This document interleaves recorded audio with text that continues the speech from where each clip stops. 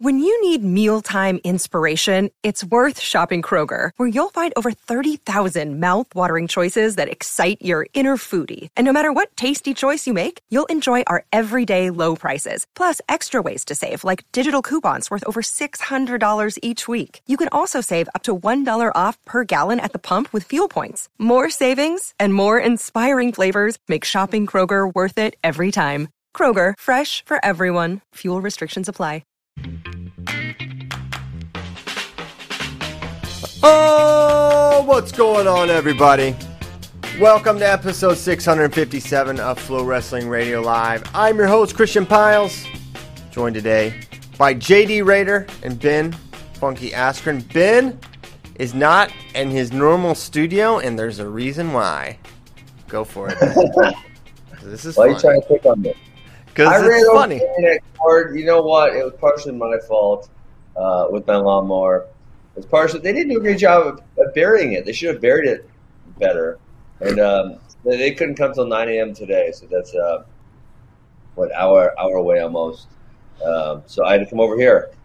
Dang. So you lawn mowed your internet, and now you're elsewhere. But we're glad that we appreciate the effort. Did Ben cause the internet outage?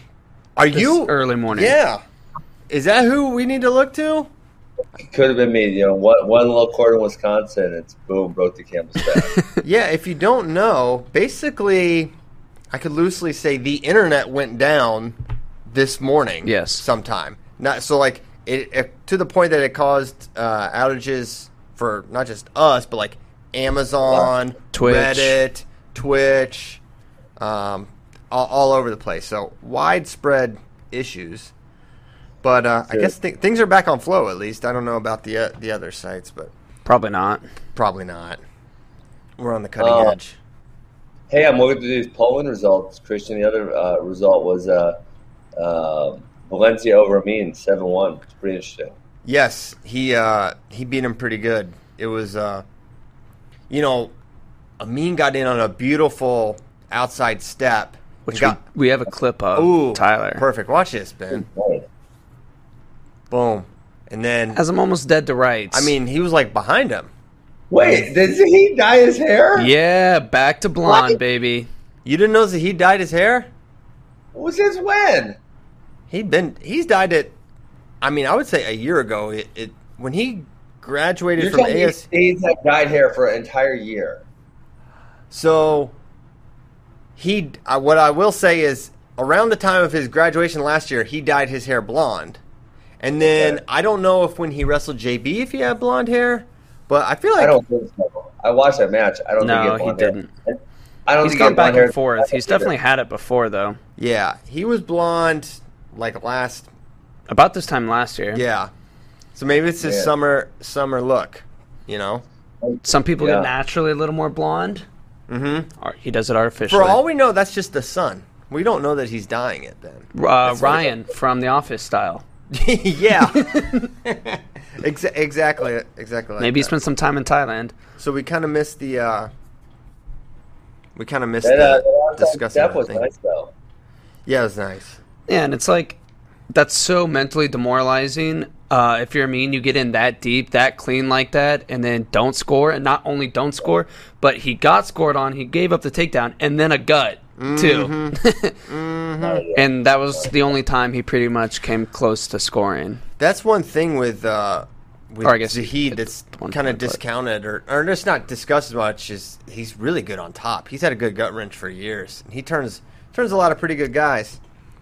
And that one was the transition. It was the takedown right into it on the edge. Yes.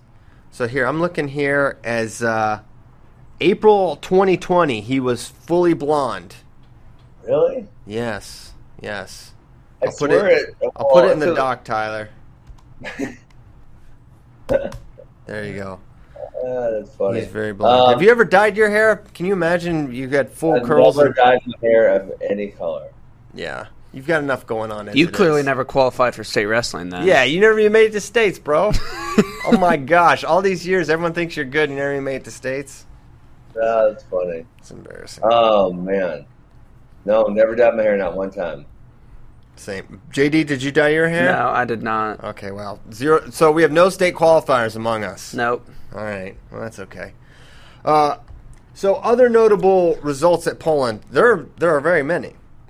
Yeah, day one was hopping. The biggest one, and here's the blonde footage of possibly Zahid. The biggest result is the no result at 57 with no Soriano and NATO moving up. Yes. So NATO moves up a weight class? He's going to be at 61 now, according to Reese Humphrey. Oh, moving forward?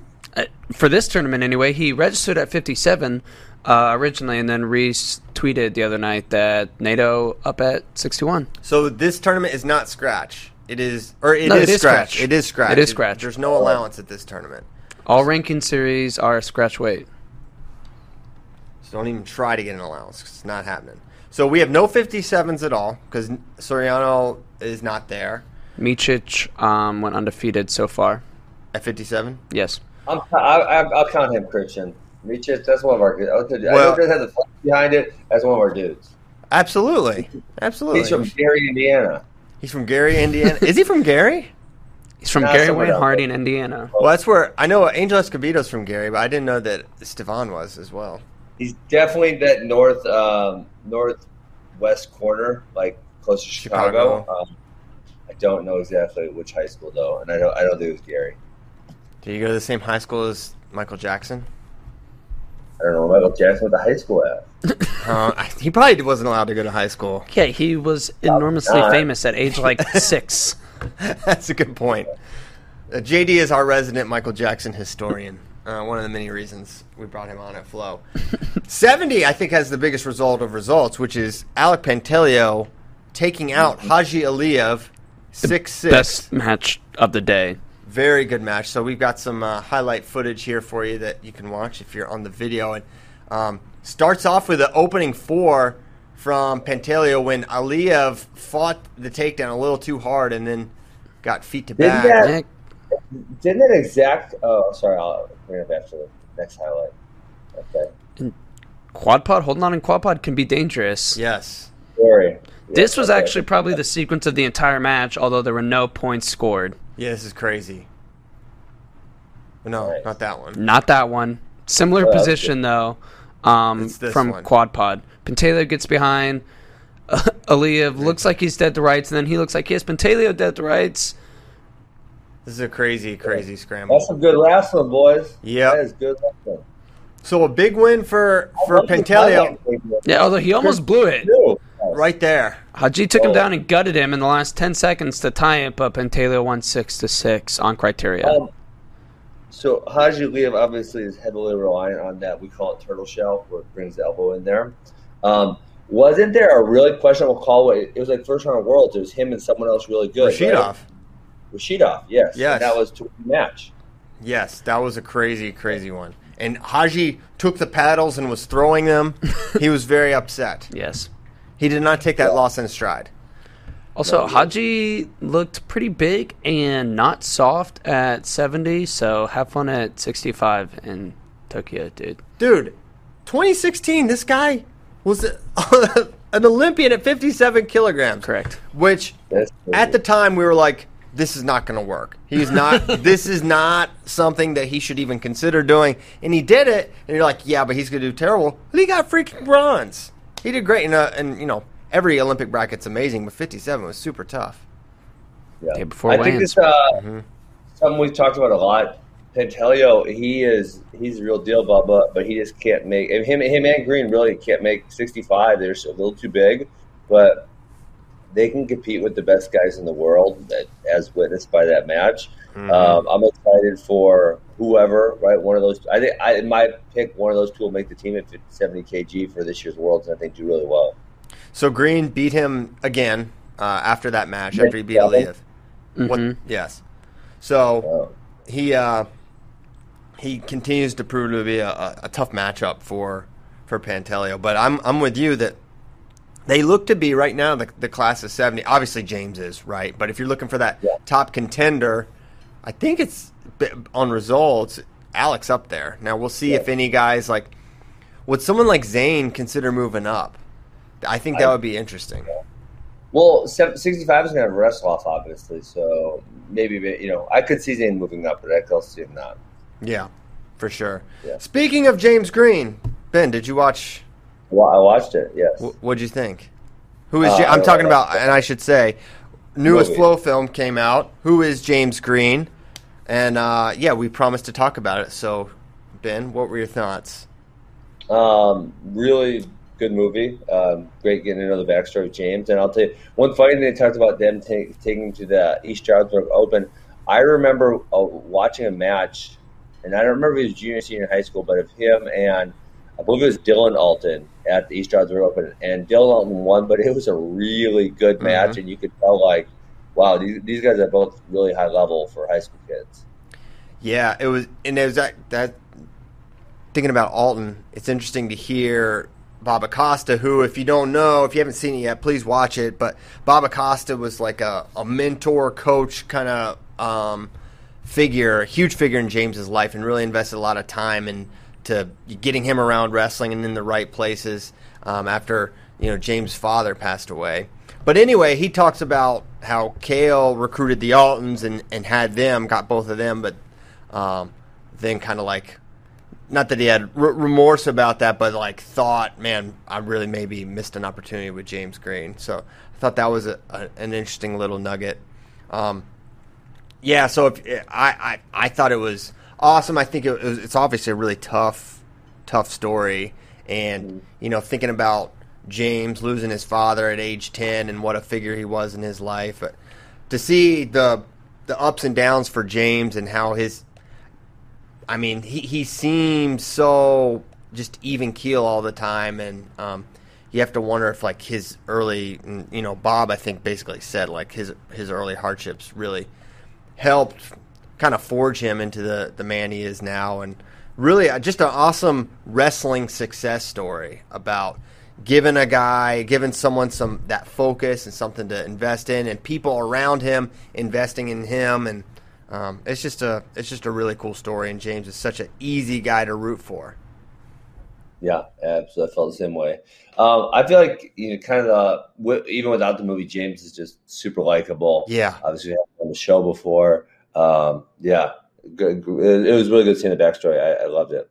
Yeah. Any thoughts, James Dean? Not particularly on the film. I did not know too much actually about his backstory, but I do have some thoughts on his finals match with Pantaleo, which we have a clip of. There's one part in particular that really kind of fired me up. It's not here. James pretty much just controlled this match. There was one really cool but right here. They don't call this grounded, and you can pause the clip, Tyler. That's one point. Yeah, but it's so inconsistently called grounded that I hate it. If you're going to have a bad rule, at least call it consistently. Half the time that's called grounded, half the time it's not. If you're just listening to this on Spotify or iTunes or whatever, James takes a shot relatively close to the middle of the mat. Pantaleo sprawls, and Green drives him out of bounds. But if that's not grounded, what is? Well, I would say Pantaleo comes off his knees, so that's what I always look for. So James does a good job of getting under him enough that he has to come up. I think this would have been see right there. I think this would have been an audacious grounded call, but we've seen worse. Yeah, well, then there are times where dudes clearly just drop down to their knees on the edge so that they can go out of bounds grounded, and that's called grounded. Like, get rid of this rule. Bad rule. Or call it consistently. I've had enough with the grounded rule. JD's seen enough. I mean, I'm all in favor of getting rid of it, for sure. What's the purpose of it even? It's gamed more than it's useful. Anytime somebody steps out, that should be a point. Yeah. It's like a slip. It's more often a bail than an actual legitimate attempt. Yes. Or whatever. So, like, I think the point of it is that, like, a guy can do a wrestling move like sprawl, laces down, and not get pushed across the mat. But it's like, don't get pushed out. Yeah. Wrestle. Yeah, for real. Yeah. Be offensive. Don't be offensive, or you risk offending JD. Yes. Got it. So he ends up winning. James really kind of controlled that match. He had a cool 4. Yeah, he did too. on the edge. Maybe we can watch that. It really, that was like the match deciding exchange, really, because Pantaleo was running. He was on the attack and kind of like a wizard kick from Green. Yeah, I think it's right here. Mm-hmm. Boom. Takes him over gets the 4, and then that puts the match well out of reach. James up 7-0. You can forget about it. Yes. Okay, Mohammedian beat Colin Moore soundly 10-0. Oh, he manhandled Colin Moore. He looks ridiculous again. And then he beat Karimi 2-2, and we're awaiting his finals match. Here's the one takedown he got in this match, and this match was boring as hell. This happened in the first 15 seconds, and nothing else happened. Mohammedian shut it down. He didn't take one more offensive attack. He gave up a shot clock point with like 30 seconds left, and then he just let Karimi kind of push him out with 15 seconds left or something like that. It was pretty atrocious they didn't put him on the shot clock sooner, but Karimi didn't do anything to kind of force that shot clock. He seems like a guy, given that, I wonder if he's a guy, if you can weather the early storm, if you can... Yes. That's what gives me hope for him. He was Snyder. breathing heavy after he teched Colin Moore. Okay. Well, yeah, I think a lot of Americans have had success against Karimi, and Mohammedian feels like 10-0. He 10-0 Moore, Snyder, and Nickel all. It's it's not looking very hopeful against him right now. Almost to the point where could he go with Said Gelayev is something that's got me thinking. I don't think he can, and I also the Karimi match gives me hope because to your point, this is a guy with Jaden Cox has had great success against. We've had I think we've had other Americans beaten. Amin has beaten him, I believe. So he's like Karimi would not make a team in America, right? So the fact that Mohammedian is 2-2 with him, I'm thinking, okay, throw out the 10-0 pin or whatever it was for That's Kyle. Also like I said, a 2-2 where if he had to, he probably could have scored more points, but he scored that and did not take one offensive attack after that one in the first 15 seconds. Yeah, I think that to me is a confidence. There's something going on there that he didn't want to attack more. I don't know. It gives me a little bit more hope. I will choose to look at that positively. A 2-2 win over Karimi can only be viewed as a positive for American wrestling fans. Oh, yeah. And if he could have scored more, he certainly didn't. And there's been many matches where he has wanted to score more and did. So, you know what? And also he has to win his finals match, which has not yet been wrestled. But I'm sure if it's not wrestled during the show today, we will talk about it tomorrow. But yes, he is very, very good. It won't be wrestled during the show, I don't think. So I don't think those are supposed to start until 11. Oh, okay, got it. So we will not be doing that. But that is a big result. And who Iran sends is very, very notable news for the Olympic Games. Also notable in 97, Sharifov lost. Yeah, who beat him? The Italian by way of Cuba. Yes, he was world bronze in 2018, I believe, and this exchange right here is where all the points were scored. Sharifov takes a decent shot but gets way extended, and then eventually gets stepped over. Yeah, right here. Wow, that was nice. He looked kind of dead to rights there. That's so. And Sharifov just looked like you never know if he's gonna give a rip. Yeah, that's what it was. It was like he got in on that shot and then was like not hustling to the finish and got extended, and that's how he got stepped over. He's such a legend, but he takes some L's along the way. But then he beats... That kind of makes him more of a legend, in my opinion, that he just doesn't care and can still beat like Kale and Jaden. Yeah, he's beaten a lot of and Kyle. Daggone it, Sharifov. Daggone it. You're so hard to. I don't know. I honestly, if we watch the clip again, I don't feel like he stopped hustling. I feel like he thought it was more like he thought he had him, and let's watch. He really has the guy's hips pulled way underneath him, and somehow cuñado. I think that's a bad word, so I probably should say cuñado. Yeah, he tries to go crackdown. Right? No. Right. Hold on. Ready? Right Right here. there. Pause. He's Yeah. done. That's like 98% done. Yeah. He pulls him far for sure. Yeah, and I think that's probably what he thought. He's like, wait, what just Yeah, I'm kind of with you now, seeing it again. I mean, that he was in such good position. He just That lost. pull he had was ridiculous, and he almost like totally flipped. We talk about when we pulled that like single leg, getting a guy's foot to kick a football, so going way up in the air. He did that. He has like way up in the air, and the guy recovered his hips. Yeah. Some guys can just like, you can do everything, and then it's like the rules just don't apply. Especially at that level. Mm-hmm. Other news, Adam Kuhn, part-time astronaut, part-time wrestler, now football player. He's signed to the Tennessee Titans. This is pretty sweet. I'm curious. You know, he hasn't played football since high school, but it's often been discussed like this guy seems like a guy that could be just incredible at football, given he's so athletic for his size. He was very good in high school. So imagine obviously how he'll be very big good you in the can make NFL. Adam Kuhn. Like Adam Kuhn he legitimately has to cut weight. And then the press release, they listed him at 300 pounds. Oh, easy. But that's not incredibly big for an NFL offensive lineman. He could be 330 in the blink of an eye. His frame Still is not incredibly so big for an NFL offensive He could lineman. be 564 pounds in under a month. Very big for an NFL offensive lineman. Is he going to be a guard, a tackle? A guard center? is what they said most likely. So They he said doesn't- offensive that- line, most likely guard. Tackles are the biggest.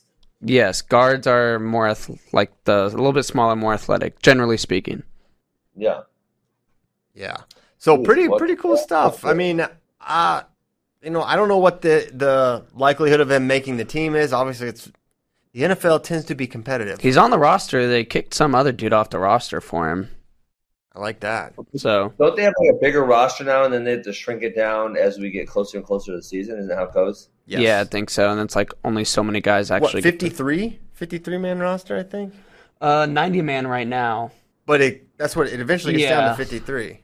Yeah. This that's is a where big Kyle would This be was helpful. Freaking stupid Bracky. Yeah. He's still committed. Bracky still thinks he's he's really committed to this bit that he's going to work at West Virginia now. It's really he even moved his family. He's really committed to it. No, he would know. I'm almost positive it's a 53-man roster. 46 46 on game day, according to ESPN.com. But I think you dress 46, but I think there can be 53 on the team.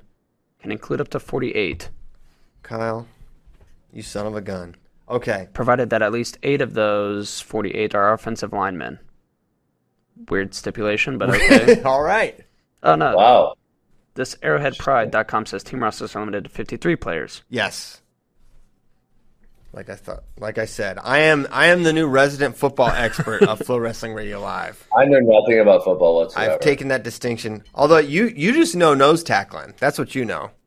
Yeah, I do a little swim move, tackles people, but I don't know any of the rules. Not a rules guy. All right, so that's cool. Good luck to Adam Kuhn, and congrats to the Tennessee Titans. Super Bowl champions. Rob Cole got on the Bader Show last week and was like, hey, we're going to he is like in hot pursuit of some assistant coaches, but those announcements have not come yet.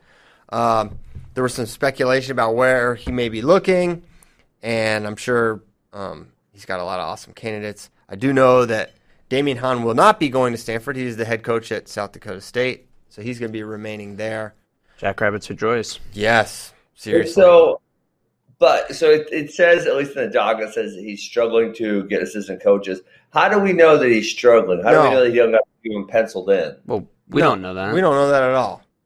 Well, that's what it says. I'm just taking that's JD's words. JD's the new doc guy. I also why has a coach not been announced? Like he said, he's going on the Bader Show. Like, yeah, I'm trying to fill out my staff. Why has one not been announced yet?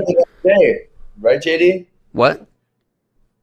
When he was on the Bader Show, I don't recall what day, but he said the following day he would announce his first assistant coach. Yeah, but part of me is like, well, don't they have to like go through some level of like administrative red tape before they can just do that? Yes. They can't just Rob say, Cole just can't hop on Stanford and be like, "Hey, this is my new coach." You trust me, he's a good guy. So I think it's probably that. I would be stunned if he doesn't have at least one coach on board. It's just a matter of.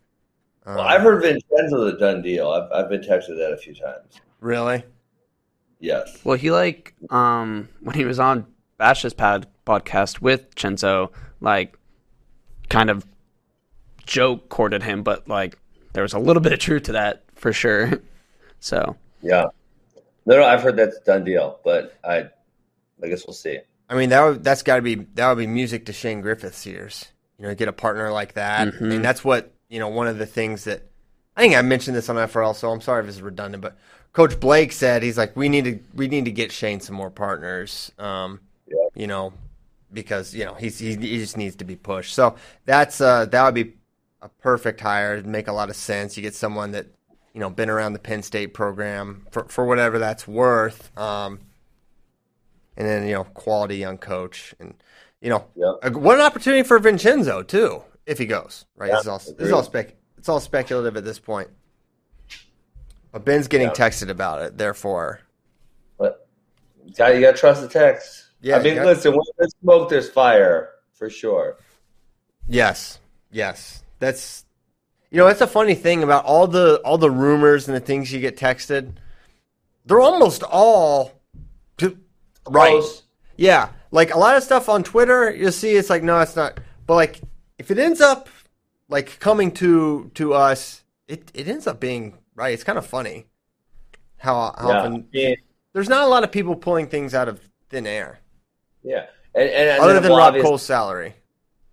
Well, obviously, then if someone texts you and then they're wrong, a couple times in a row, you're like, okay, well, I'm not even going to listen to this person anymore because they're totally full of crap. Yeah. And then obviously there are sometimes when something falls through, but with this Vincenzo and people texting me, it's at the very least, there's some intent there. They've had conversations. I'm assuming maybe he's going out to visit and he said, I really like it, something like that. Mm-hmm. And then, like you said, there's got to be a whole bunch of administrative red tape, so they got to get through that part. So there's the potential that falls through. But other than that, I'm assuming that it's going to happen. I wonder so with Vincenzo, you get there's different roles that coaches fill. Vincenzo's going to be a brand new coach. He's going to be a really quality guy to have in the room as a partner and someone to, give some experience to the wrestlers. But then do you feel like Rob's going to need a guy with more seasoning? Do you think a more experienced assistant coach? Yes, that'll probably be the next order. Yeah. So I wonder who that might be. I mean, I would say Vincenzo, he seems, I've never actually met him, but he seems to be very personable, very likable. So he's a guy you send out, on recruiting trips and stuff like that, or to go tournaments. He obviously could be in the room working out with the guys. But usually kind of what I've seen is that younger guys like that are really struggle with practice planning because they haven't had to do it. You know what I'm saying? So to plan out individual practice and how they're all going to go together over the course of the season and how we're going to develop skills, they're going to struggle more with that. And I think Rob doesn't seem like an every single day in the room type of guy. He's the CEO coach. Yeah, exactly. So you would need someone to kind of take over that role. And obviously you can plug Vincenzo in and say, hey, I want you to run this practice. And then obviously as he gets better at it, Vincenzo / a younger coach, right? Whoever it is. Right. But that takes a couple of years to kind of figure out how you want to structure everything. Because as an athlete, you don't really have to think about that. You're having things structured for you. And once you get to be a coach, now it's oh, this is all on me. Yeah. When you were a young coach, what was your role like? I didn't do so I was assistant, volunteer assistant in Missouri 2 years, and I was assistant at Arizona State 2 years. In Missouri, I was primarily just training, right, for the Olympics still. So it was hey, you mainly do that. Obviously, I'd work out with a lot of the guys. I had the younger guys be my training partners. And then, when there was an area of my expertise and they wanted me to, get in the room and help out, I would do that type of thing. But even as a college senior, Coach Smith realized I was kind of on the breaking edge of some of the scrambling stuff. And in the preseason, he would kind of hey, Ben, you just show them your moves today. Show them what you're doing. And that was fairly regular, even as a college kid. So I think that was probably a little different to most people's experience. So in addition to, us kind of waiting to see who Rob ends up bringing to Stanford, I'm also curious about Cornell because Mike Gray, he's promoted. Rob's gone. Gabe Dean's gone. Who do they bring in? Oh, wait. You want to know? I heard another rumor on Stanford. You ready to hear this? Hit me. I heard Mitch Clark. Really? Yes, which he hasn't been in the game for a few years.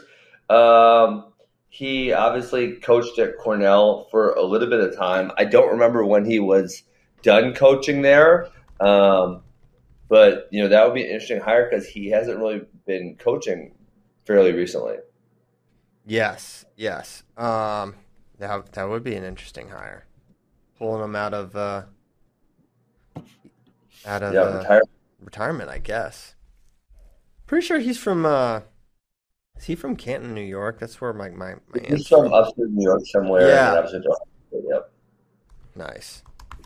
Mm-hmm. Okay, so curious to see about the coaching. Are there other coaching vacancies that we're waiting to be filled or announced? JD, I'm trying to think. I don't think so. Will American need an assistant? Yeah, I would assume so. Although maybe they're keeping some of the.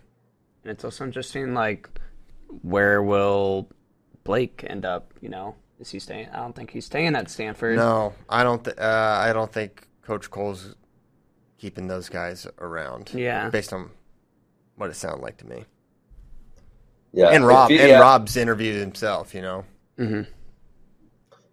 It feels like the I won't say transfer, but the coaching moves are kind of slow this offseason. It seems like there's usually a lot more, and there hasn't been very many. Right. Okay. Yeah, it has been. I don't know why it's been slower than usual. There haven't been any terminations or anything. Normally at the end of the season, some coaches let go. Teague Moore was let go, but that was kind of like mid-season. And weird year, so we haven't seen. Obi Blanc was just promoted.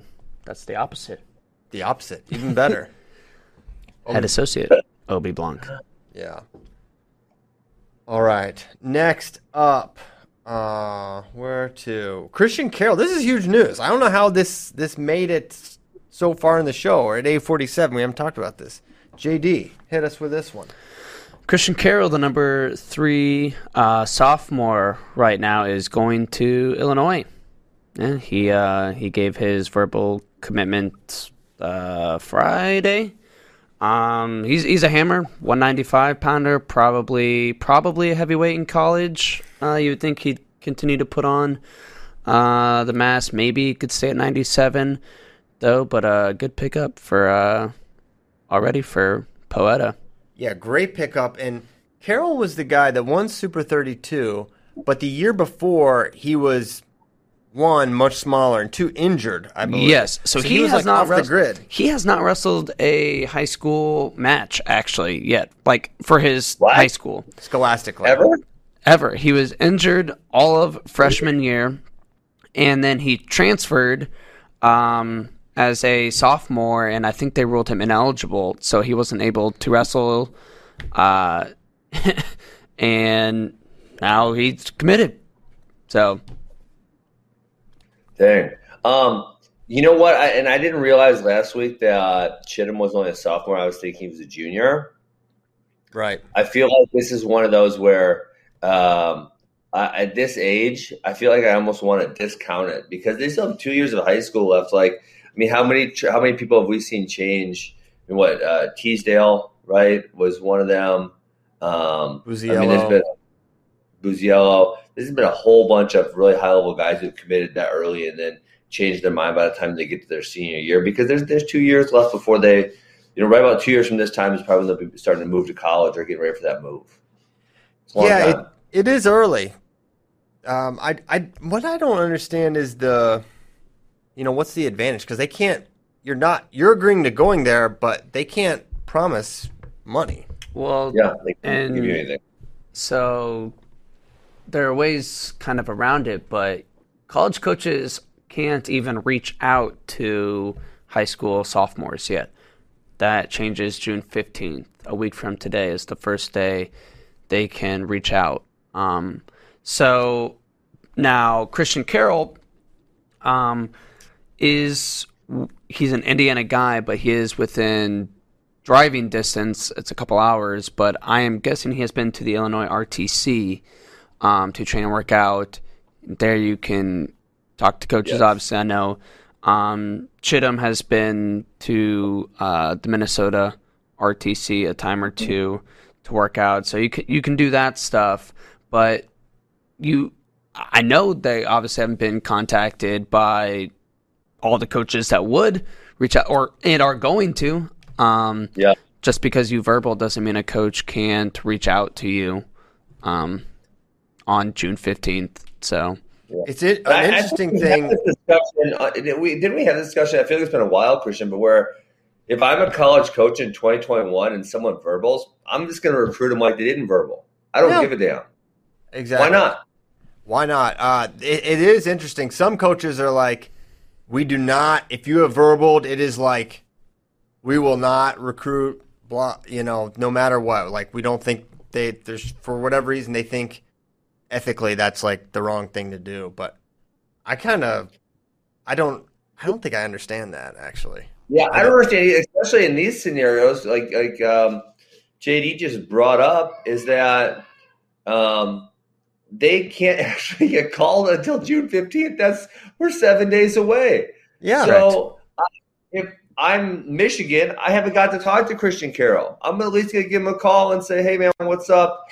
I like your wrestling. How about you come, see what we got to offer? Something to that effect. Yeah, and if Christian gets on the phone and says, hey, I'm not interested, I am not going to consider any other schools, it's like, okay, fine. Then you let them alone. But I think, you're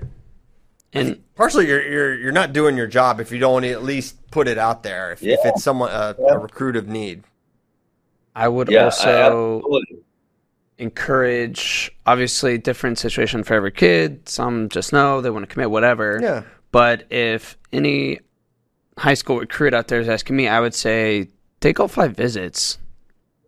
Absolutely. Especially if you're like one of the blue chippers, you can get the whole. Yes. Get that red carpet rolled out for you. High school kids don't understand leverage. This is a very important life skill to understand your leverage. Yeah. If you're a Christian Carroll or Cody Chittum, listen, they're going to save the money till the last day. They are going to do that, right? Because a lot of these college coaches pulled this. Hey, you got to be committed by June 22nd. Then I got to recruit somebody else, and you're like, well, I know your date is bullcrap. And if you're like not that great, maybe there's some truth to it because they can go to someone else that can replicate you. But if you're number one, these guys are both going to be number one in their weight class. Probably come when you pull the seniors out, they're going to wait. They're going to wait. They're going to have money, and frankly, to be honest, the college coaches don't really know because who's going to quit your team in the next 2 years? You have no idea. Who's going to want to transfer? You have no idea. So the idea that you're going to know what your scholarship situation is really going to be when these guys step on campus 2 years later is it's just a lie. If you're telling someone it's actually a lie. Well, it's not I think it's it is a lie. You don't know. There's no way you know who's going to quit, who's going to get injured, who's going to transfer. You don't know. You just don't know. It's too far away. You can say, here's what I think is going to be the situation. You can say that. Right. But you can't say, here's the scholarship situation. That's crap. Well, okay, but you have your roster. You have these are 4 or 5 year contracts, whatever you want to call them. That money is allotted and accounted for through however many years, right? So it's not quite as fluid as maybe you're describing because there are some constraints there.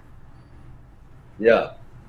So it's not fully, I don't think they're being fully disingenuous. And they're like, hey, man, we've got these guys are on the team. They're on the team for the next 3 to 4 years. When you would come as a freshman, this money's out. I think there are real constraints. That's the kind of things that college coaches say. They I'm telling you, I know that they tell the kids, hey, we're going to have this much money for you. And then they do the gimmick like, well, if you don't tell us by June 20th, then that money's off the table and we're going to go to somebody else. And like I said, for some lower ranked guys, that might actually be the case because they just want to get someone committed. But for these highly ranked guys, they're going to save the money. They're going to figure out where the money is. If Cody Chittum in the fall of his senior year says, you know what, I'm not going to Minnesota, I want to go to Iowa, I'm pretty damn sure Iowa's going to figure out how to find the money at that point in time. Yeah, they'll figure something out for sure. So yeah, sorry, that subject gets me all fired up, Christian, because I believe college coaches, a lot of them, not all of them, take advantage of the naiveness. Is that a word? Naivete. Naivete of high school kids who don't understand. High school kids' parents who don't understand this whole game. So it really pisses me off when they do that. Yeah, that's definitely not cool. But yeah, to your point, why are sophomores committing? I mean, I think if they end up around the program and you just kind of know.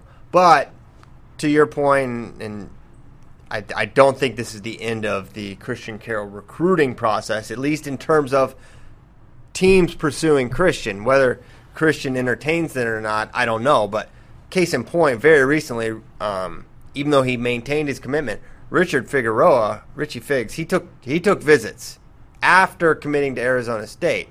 And he probably would have taken more. What's that? He probably would have taken more if Corona didn't happen. True. And I don't blame Richie for doing that. I don't blame any kid for doing that. It's an important decision. Yeah, it's super important. Get it right. And don't and this has nothing to do with Richie Figueroa, but in general, the coaches not only the coaches push for the public commitment at times. They say, hey, put this out. Put it out there. Are you coming? It is beneficial to them, obviously. What's that? It's beneficial to the colleges. Absolutely it is. Yeah, because then you do get those coaches that aren't going to reach out.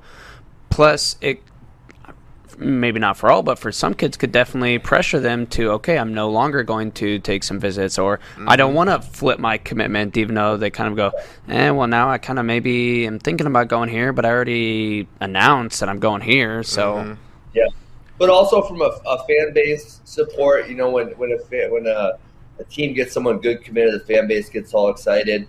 Then you can use that kid to say, hey, Christian Piles, JD committed to us. You guys would be great partners. You guys are already friends. Why don't you commit also? So I can use that to leverage other commitments as well. There's just you obviously as a college coach, and if I was in the game, I feel like I would try to be as transparent as possible about how I don't know what money is going to be available. But at the same time, if I can get a sophomore to commit, I'm probably going to do it because you have to. Right.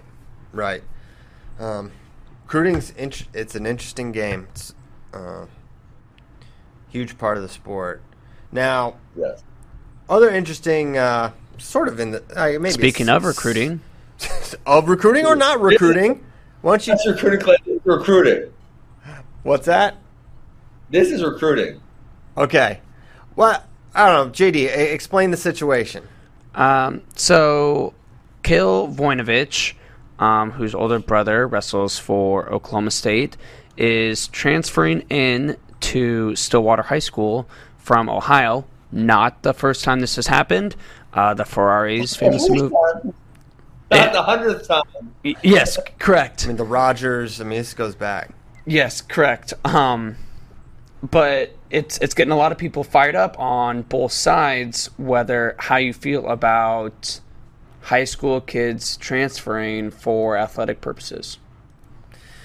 Yeah, so the most interesting part of, I don't know if it's the most interesting part, but we should put the tweet in there.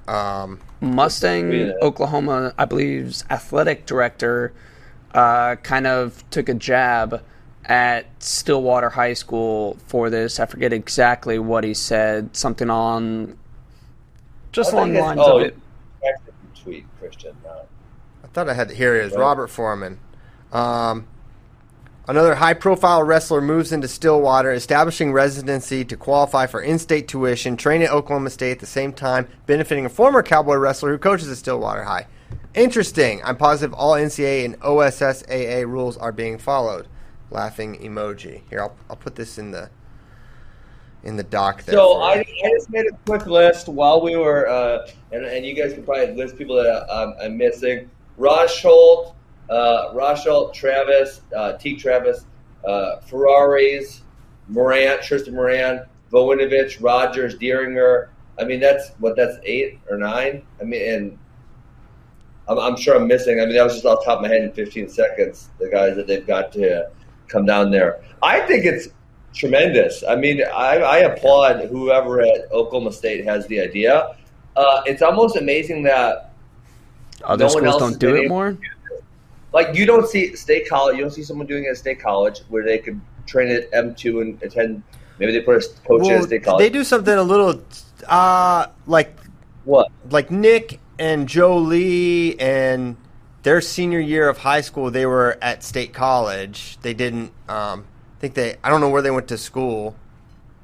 But they've kind of moved in there. They didn't wrestle for state college high school, but they sort of moved there and then, trained. But then Iowa City had Mark Ryland, and they had a good program for a while, and I don't recall families moving in there. Mm-hmm. There's some Iowa with an Iowa moving there, but not out of state. Sure, Iowa, but I mean, the ones we listed were Idaho, Missouri, Texas, Arizona, Ohio, Washington, Wisconsin. I mean, from all over the place, and I'm sure there's within Oklahoma's that I don't even know about. Those are just from very far away.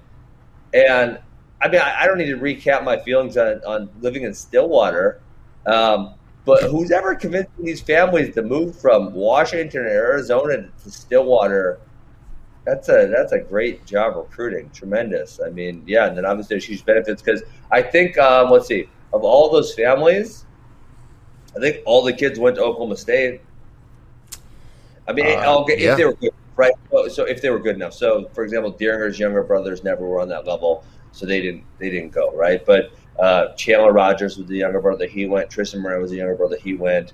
Jared Rosholt, Blake Rosholt, they went. His younger brother is already committed. Yep, they're gonna go. Yeah, so I've never gotten too fired up about the high school kids moving, transferring, going for a better situation. I think, man, you see it all the time. It happens all over the place. It happens in all sports. I'll never fault kids or families that want to, I mean, I think about it all. I'd be like, man, it'd be really cool if Caleb could go to school here and be able to train with these guys and have a good coach. And I just imagine that on like a national level. And you've got a kid like, you've already got a guy that's going to Oklahoma State and you want the best for your son and it's a good situation. I think it makes sense. Does it eliminate some of the, I guess you could say, purity of high school sports in that, you have kids representing their towns and they're trying to school. It's like, yeah, you do lose some of that. And I do think there's something to be said for our kid that, is born in Stillwater and goes to high school there, like a Cade Brock. So I think that should only give you more pride when you are that kid and you beat that team or you beat that kid that moved in. I know Mustang, Oklahoma, like they were wearing shirts that said homegrown. Like, yeah, that's awesome. that makes it even more cool. Like, yeah, you beat y'all didn't need to move people in, or whatever, but. Yeah. But it's tough. You have a team that's super competitive. You're looking really good. And then, boom, some guy, not from the state, from Ohio comes in and is maybe going to stop your team from winning. Yeah. I get why that irritates if it's not helping you. Yeah, I mean, so I guess I wasn't even thinking about it on that level, which obviously that's another level to think about it. And I don't really care all that much if kids move a little bit to give themselves a better opportunity within their area. I don't get the across the country moves. I don't think I would do that sacrifice for my high school kids. My own biological kids, I would try to get them a good situation somewhere where we live. Well, it's also beneficial because you get to be in your son's college town and get to watch them, right, and still have your whole family together instead of the one being across the country. And also, to be fair, Ben, I wouldn't like that. I would have said I'm out on that. I wanted to get away. I mean, listen, I love if you're the kid, that's what I would have said. I want to get away, bro. I want to go. And Stillwater isn't big. They're going to know what you're doing. It's not going to be great. They're gonna end up at Yeah, never senior. know What's it what called? kind of girls you're hanging out with, JD. You don't want that. You don't want them asking about. No, I would not have wanted that. That's why I went to school out of state. Me too. Like 7 hours was perfect. They could come visit me if they wanted to, but they weren't But in my not backyard. all people, not all families feel that way. Yeah. I don't know. I feel like 18 is a good time for kids to go out and live on their own and figure out how to be adults and not have their families bugging them. But yeah, I know not everyone feels that way. Yeah, and so I mean, I guess the bigger thing for me is like, again, why have other colleges not done this? Because like I said on this list, I'm sure I'm missing some. Any of those kids who were good enough to go to Oklahoma State and wrestle, they did, right? And obviously some of them, like Jared Rosholt or Chandler Rogers, had pretty high level success at Oklahoma State. So it definitely seems like an unfair advantage on that level of they get them to Stillwater a year or 2 or 3 years early and they train them. And, man, that seems like a huge advantage. Oh, absolutely. You also have to, I can't believe they've gotten that many families to move there. I just feel like not that many people have careers that are like, yep, we can just pack up and go to Stillwater and continue my career. I think that's probably what's holding a lot of people back. It's one thing to get, a college kid there. It's another thing to say, hey, parents, leave your jobs, or hopefully you have the right jobs that you can just move across the country. Mm-hmm. Yeah. So it's interesting. I'm excited follow Oklahoma high school wrestling next year. A little bit of drama is not the worst thing. How many transfers are they going to have on their team next year? Feels like a lot. I don't know. I mean, two Ferraris, right? Yeah, two Ferraris. A Voinovich. Travis graduated. Right. Feels like there's someone else they have right now. I mean, they're going to have a loaded team. Smith, but that's literally John Smith's son. Carter Young is born and raised Stillwater. He's not a transfer. And Carter's not going there. Carter's going to Northwestern, which is... Oh, yeah. So there's one. That's some home visit if he gets too good, though. Well, you think I'm joking? I'm not. No. I don't think you're joking. He's not going to visit. Yeah. Holy cow. Okay. So where do you want to go next? I'm going to go to the Oklahoma State roster to make sure I'm not missing anyone that moved in. Okay. Don't think we are. Yeah, no, I think we're good. Okay, so JD had thought maybe we could start talking a little tiers for next year. What do you think? I'm great with that. I think the tiers are fun. When did we do them last year? Was it this early? Who knows? We may have done them in March. We were so starved for content. I don't know when we did it. Not March. That was actually, I think y'all did them super late because the season didn't start until January. Oh, you might be right. Why don't we talk about this Michael Sears thing? I think that's interesting. I'm curious to hear what he's doing in grappling. And then we do tiers yesterday or tomorrow. I gotta find some clips. Takes a while. I gotta find some clips to share because Hollywood Mike Sears is he's a character, and the Flow Grappling team are doing big things in the sport of jiu-jitsu. And they basically, stalling is like, it's very accepted in jiu-jitsu. Not like wrestling. Like wrestling is definitely frowned upon, although there are some people who do stalling tactics. Jiu-jitsu, it's like, hey, that's just part of the thing. Like, that's what you do. Yes, absolutely. It's ingrained in the fabric of jiu-jitsu within certain factions and rule sets. So one of the things with jiu-jitsu is like you think there's a lot of different rule sets in wrestling. You have no idea. Grappling, it's like it's all out there. You've got ADCC rules, IBJJF rules. You've got this event promotion. You've got that event promotion. And so what Sears has done and the team, they've come up with an actual rule set that like rewards actual action in jiu-jitsu and submission and calls out stalling and like, it's been really kind of cool to see, and the community has really taken hold and the event is blowing up. How are they doing it, Christian? I'm curious. How are they? Basically they made the rules the way they want them. So like if you're not, it's not based on like, positional, like if you get a takedown or if you like pass someone's guard, that is not valued near as much as like actual submission attempts and like actually trying. So they're doing that because that's where I think you have to go with it. I just think it's very difficult to score what is a submission attempt. So there's no points. Okay, no points. Right. It's like a submission only rule set, but like you can't fake it. You can't like feebly grab a foot and say, okay, I'm trying to submit. It has to be legitimate. So that right now, and the rules are such that like Joe Rogan and John Danaher are talking about like this is the most entertaining style of jiu-jitsu we've seen. Someone that doesn't know jiu-jitsu could sit and watch these events with this rule set and would enjoy it and find it entertaining. So that's obviously been the goal, and it's not, fully even reached its full form. They still think there's room for improvement there with the rules, and having great refs is a big part of it, and having them kind of on the same page. So they've done a lot, and it's a cool thing because like we could come up with a rule set, and we could say, hey, I get rid of grounded or this and that, but probably wouldn't take hold.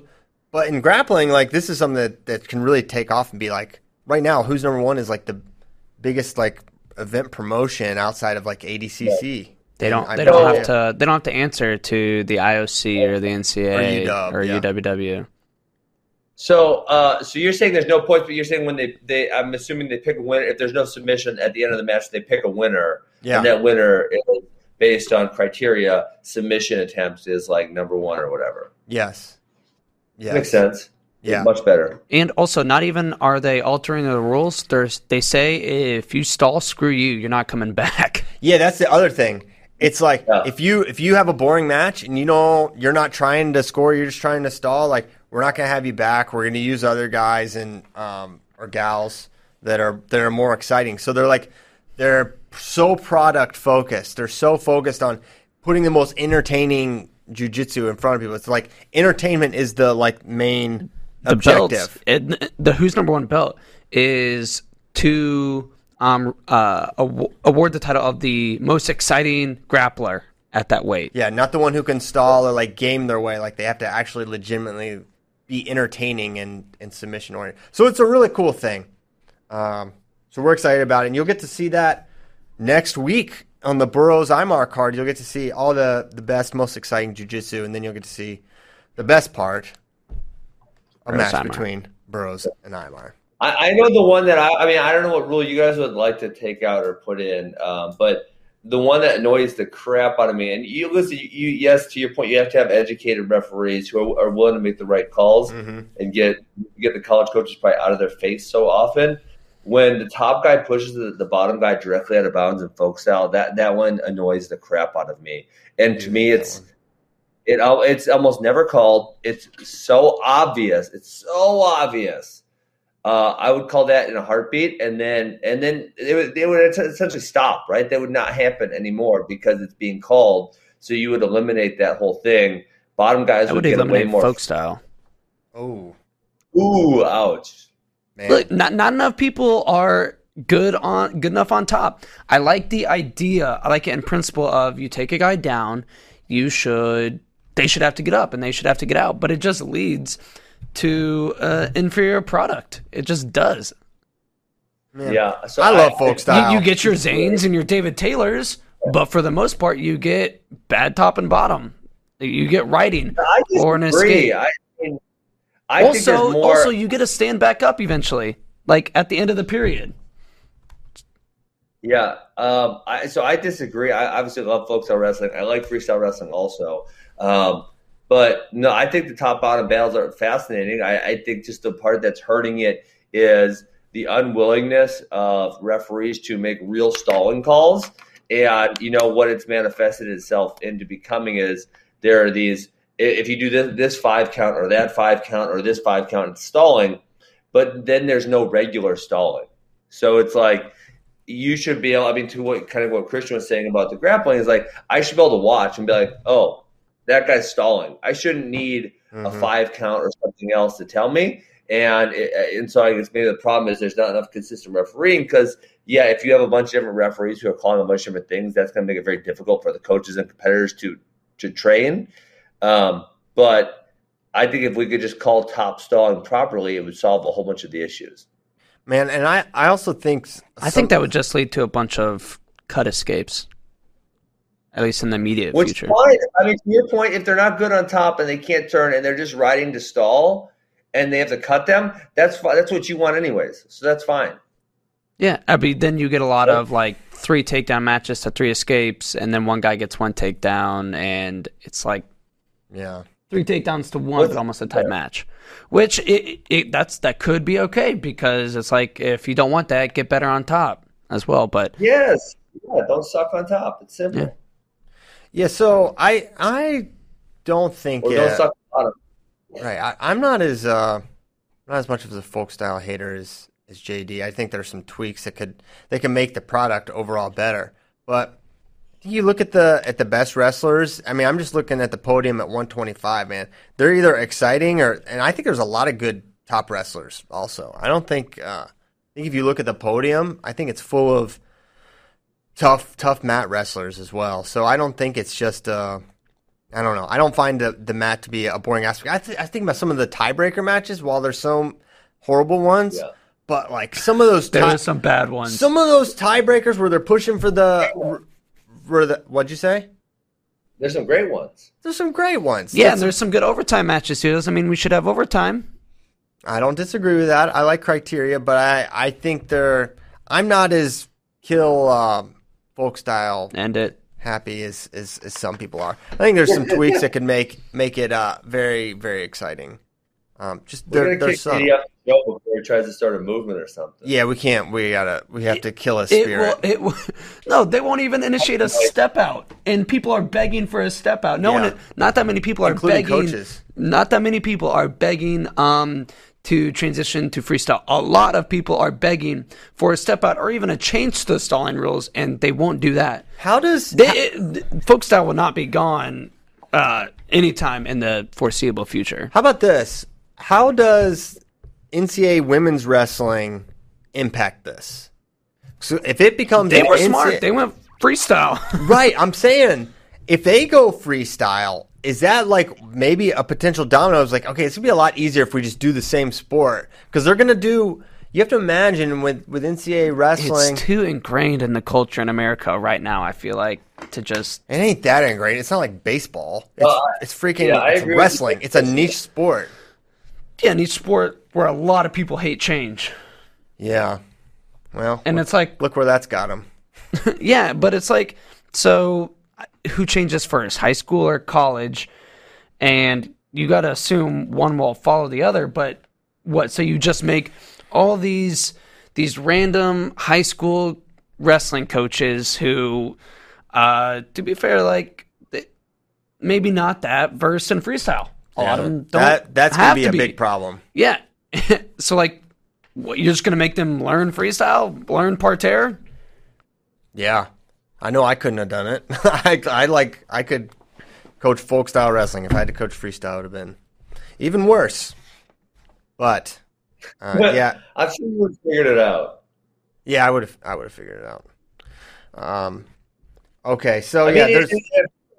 I mean, in some ways it's more difficult, and in some ways it's easier, because if you think of like all the things that you need to learn on bottom and freestyle folk style, leg ride defense, crab ride defense, clearing Riz, all these things versus, and I don't want to make it sound too simplistic because there's obviously a lot of nuance to it, but just, hey, don't let the guy turn you over, and primarily it's going to be 2 moves, a gut wrench or a leg lace.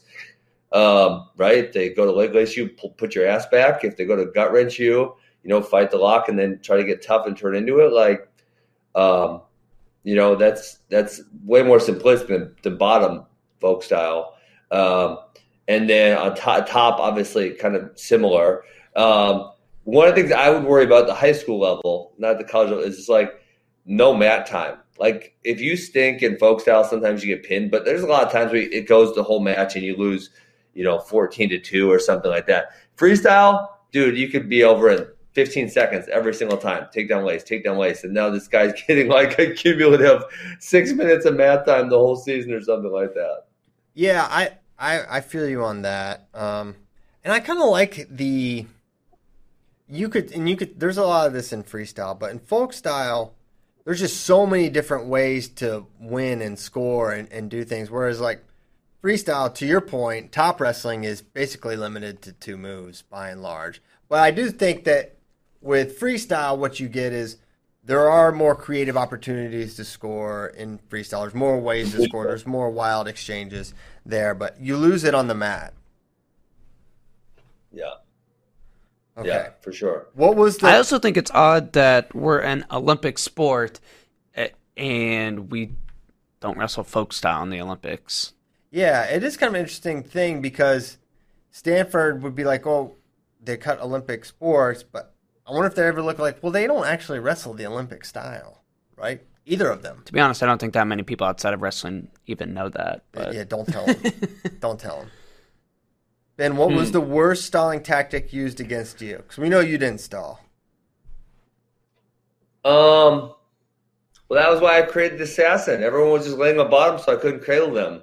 And then I made up the assassin, and they couldn't do it anymore. It was tremendous. People were literally wrestling freestyle against you on bottom, parterre. Yeah, because I would cradle them so many times.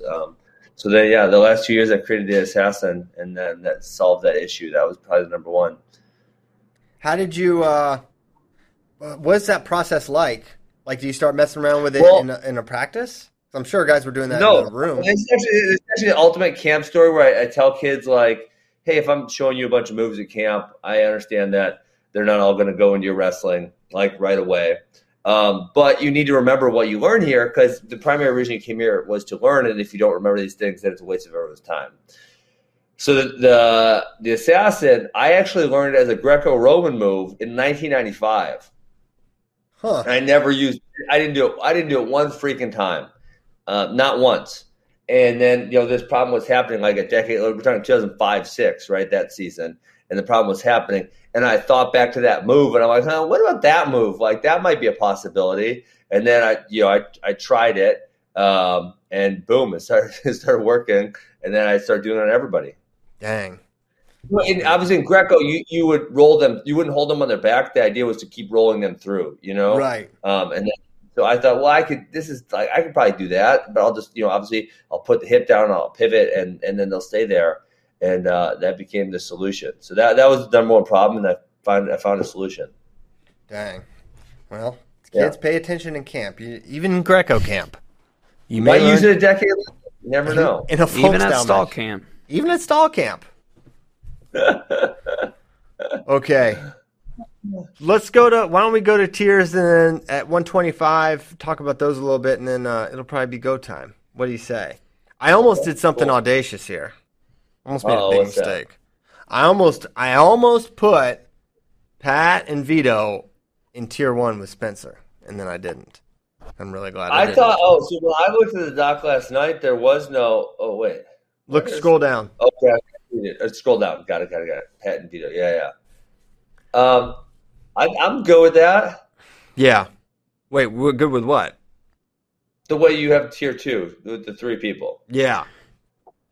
If Vito I think that's fair. goes 125, I think it's at least a conversation he could creep up with Spencer. If Spencer is the Spencer of this year's NCAA Finals. Which it absolutely will not be. That's not going to happen. Is he getting his ACLs fixed or not? We don't even know. Is he getting? No. Fixed is that's his situation will be substantially improved. Hopefully. Will he have ACLs? Hopefully. No. He's not going to have ACLs. He's not going to have surgery. But he's going to be able to strengthen around it and get it popping. So I think he will be not. What's going to do the rest of his wrestling career with no ACLs? Well, you never know. I mean, there could come a time where here's what I think, a prediction. He's going to try, and he's going to get it strengthened around, just like the what's his name said. And then if that's going well, he'll keep going. And if he has a setback, I think he would get it fixed with the idea that, listen, 2023 is really where your eyes are going. He has multiple red shirts at his disposal. that he could use. He has his real one. He could take a medical if he got hurt or whatever. So he's got options there. And then 2023 is really the world team to make, right? So you get on that team so you can qualify the weight, so you can sit out, so you can make the Olympic team in 24.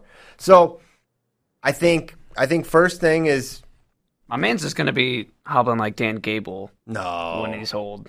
He'll be all right. But Christian, do you do one? Do you do both at the same time and just get wheelchaired everywhere?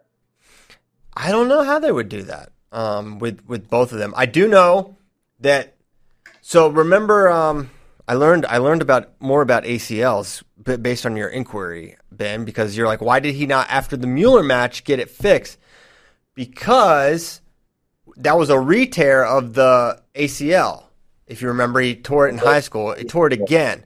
So that process is not 6 months. It is a year, right? Oh, if you do the same one. Same one is a year. Therefore, Ooh. so think about the implications there. That's trials, right? Remember, in 2019, you're thinking if I have a year, that's jamming up trials. So he didn't get it, and then he was wrestling great. So then he didn't get it. Then Olympics got pushed another year, so you still aren't going to get it. And then he tore the other one against Schroeder in the Big Ten finals. So that's how you end up with no ACLs at your disposal, but 3 NCAA titles. Dang. So kind of a weird that the timelines and everything make it make sense. Even though I didn't realize that if you tear it again, it's a longer road to recovery. So have you done research? Because my other question there would be does the percentage to go up to keep re-tearing it? Like if your percentage to tear it one time is 1%. If you've already torn it, does that go up to 5%? And if you've already torn it twice on the same knee, does it go up to 10%? Is it something like that? I think that's part of it too. I think that if you get it operating, I think the more it gets operated, I think the higher probability of a re-tear becomes. Got it. So, yeah. So that's why I think Spencer he'll be healthier next year for sure than he was. He won't look like he did at the finals for sure. Got it.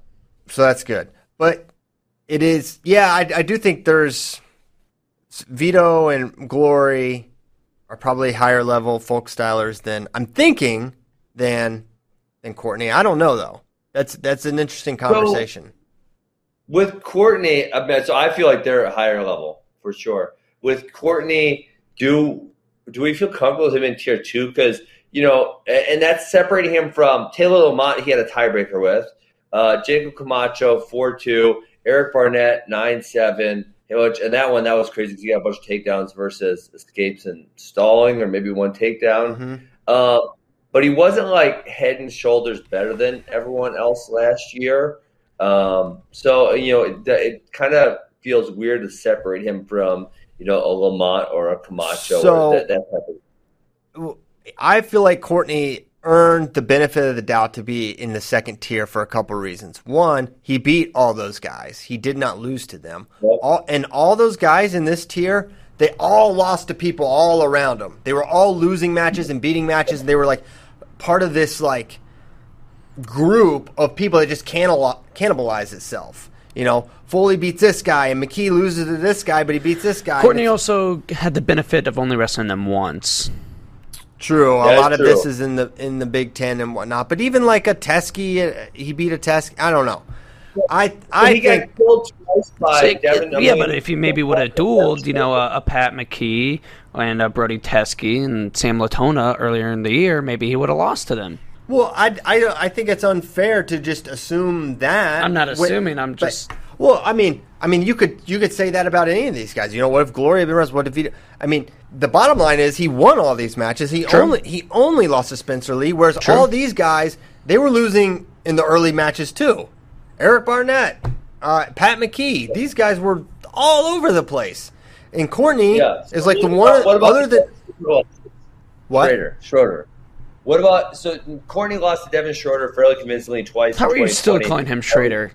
You've messed it up so many times. Schroeder. Are we Are we throwing 2020 results out? Is that what you're doing? Why? I'm Why do okay you say with that? that. People say 2020's out because he got majored by Devin Schroeder and he got pinned by Devin Schroeder twice in 2020. Who Courtney did? And Courtney, yes. Yeah, I mean, clearly, I'd throw it out now because look at what Courtney became. And then also, Schroeder, I don't know if he regressed or wasn't as healthy or whatever, but he did not have as good a season as he did the year before. But then again, he had a Cronin loss the year previously, and a Colioka loss. His season's not really that bad. Okay, he got pinned by Eric Barnett. He was winning that match, and if you remember, it was a crazy scramble. Mm-hmm. He lost to Patrick McGee, who ended up taking third. He lost to Rayvon Foley, who was ranked second in the country. He got beat by Spencer twice, and then I would say the biggest knock you could have on him was then he lost the round of 12 match to Eric Barnett, 5-4. Yeah, I mean, so I mean, do you think he should be in a different tier? So I have him in the third tier. well, I really feel you know what, I don't hate it if you do, but I feel like you could also justify putting Courtney in that. I mean, that's a really big tier, but Latona, Lamont, all those. So I don't guys know if we've even said it. Bad radio. We haven't even said the tiers. We're just talking about them because we're looking at a list, but no one else knows our list. So it's totally. So tier 1 is Spencer Lee, and he's by himself. Tier 2, Pat Glory, Vito Rujal, Brandon Courtney. Tier 3 is big. McKee, Hildebrandt, Lamont, Latona, Teskey, Camacho, Cardinale, Barnett, D'Agostino, Schroeder, Foley.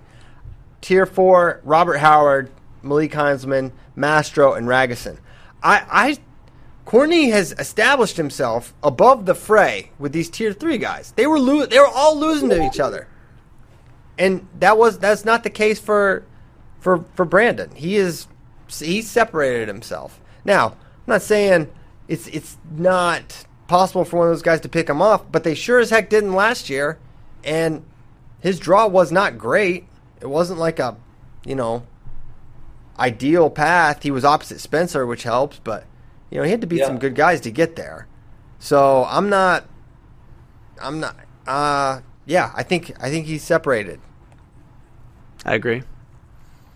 Okay, but I mean, I don't know if I see, and listen, maybe he has gotten a lot better. Maybe that was the difference. But if he were to wrestle, Devin Schroeder or Rayvon Foley and lose the match this year, I'm not all that shocked. Because if you look, going into the NCAA tournament, the highest ranked guy he had wrestled was Teskey, 5'3". But then after that, it's Desario at number 38. Mm-hmm. Yeah, I mean, so he's not getting the same effect as these Big Ten guys who are wrestling a whole bunch of really highly ranked right, guys. Which is why going into NCAAs, I was predicting Courtney's going to fall off. All the Big Ten guys in the ACC duo, they're going to beat him. Wrong. Big wrong. He goes through Camacho. He goes through Eric Barnett. He beat Taylor Lamont. I mean, he did it. Lamont beat Latona, I think, if I'm remembering correctly. Yes. So, I think that's about right. Okay. But as I say that, Ben, I just wanted to raise a concern. That's it. I think it's the question to ask because when you look at the second tier with Pat, Vito, and Courtney, I think he kind of sticks out a little bit there, and I'm kind of back. I'm like, well, is he really? I don't think he's with those guys. Is he Tier 3 Island? Is he? That's the question. Oh, I could get with that because I think he's above the fray with that current Tier 3 group, but I don't think he's on the level of Glory and Vito. Who I'm also not convinced Vito's going 25 again. Man, I think he should. I know. I mean, he does everything. I know, but it might be better team-wise if he goes 33. Man. Listen, I don't know what to expect for Greg Giacomo-Hollis. No. I think he's great, but we haven't seen him. What's the last high-level tournament we got to see and just to kind of gauge where Greg's at, right? Because I know right now Vito's a top 2 or 3 guy, and I guess you could say he is at 33 as well. I mean, he just beat Dayton in freestyle. Although Dayton, I don't know how that match goes in folk style. Dayton versus Vito, and I don't know how it goes in Roman versus Vito in folk style. Yeah. So maybe it could be 6-1. Top folk style also. What about top in folk style? Vito's good on top folk style also. Yeah, he is. He's good at both styles. So I don't know where he fits in. I just feel like he's powerful, he's fast, and I think that's exacerbated at 25. And I think at 33, he might lose a little bit of that pop. Like I don't see him running through a Dayton or a Roman. Yeah. There's also Spencer Lee there. That is true. The boogeyman does exist. Who won Glory and Vito hit? I want to say NCAAs in, would that have been 19? But I can't recall who beat who. Well, Glory beat him at EIWAs, but Vito beat him at the duel. Okay. Yeah. Earlier that year. Hey, does no ACL Spencer beat Roman Bravo Young in March of 2021 or no? No. Okay, so we're talking no ACL. We're talking at NCAAs. Spencer versus RBY. No, I don't think so. RBY. I think RBY is bigger. I mean, it's a different weight class. Well, but you're talking about Vito going one way or the other. Yeah. Vito's also bigger than Spencer. Maybe not necessarily stronger, but definitely not. Well, I don't know. Well, I don't know what that question matters. I guess I don't know if I understand. It's hypothetical. Because you were saying, you guys literally just said that Vito should go 33 because one of the reasons that he may bump up was because Spencer's a tougher hurdle to get over. So that's why I think it's relevant. Okay, got it. Yes, he is a tougher hurdle than Roman, but yeah, and also, but I picked Roman. Okay, no. Well, hold on. Roman is first of all. Well, you said no. You guys said March Spencer, the one that just tore his ACL. That guy doesn't exist anymore. Next year, that's totally an irrelevant question. Like that's time travel. It's not important to the conversation. Time travel. That was the past. That was the past. This is now. Caleb Piles. Okay. So those are 125 tiers. Good stuff there. Big tier 3. Big tier 3, but it's kind of those guys were crazy all year long, and now we don't get to get yelled at about where we put Eric Barnett this year. You guys blew it last year. No, we didn't, based on like the results. Well, I was able to see the future. You did. You didn't tell me you saw the future, and also you were a little biased. Yeah. So, anyway, so we're gonna go. Thank you guys so much for listening. We'll be back tomorrow. Ben may or may not be back in his studio. We hope they fix his internet, and we hope he stops mowing over it with his lawnmower. That's just a hope. There's no telling if it's going to happen. Thank you guys so much for listening. We will be back tomorrow. Have a great Tuesday. Goodbye.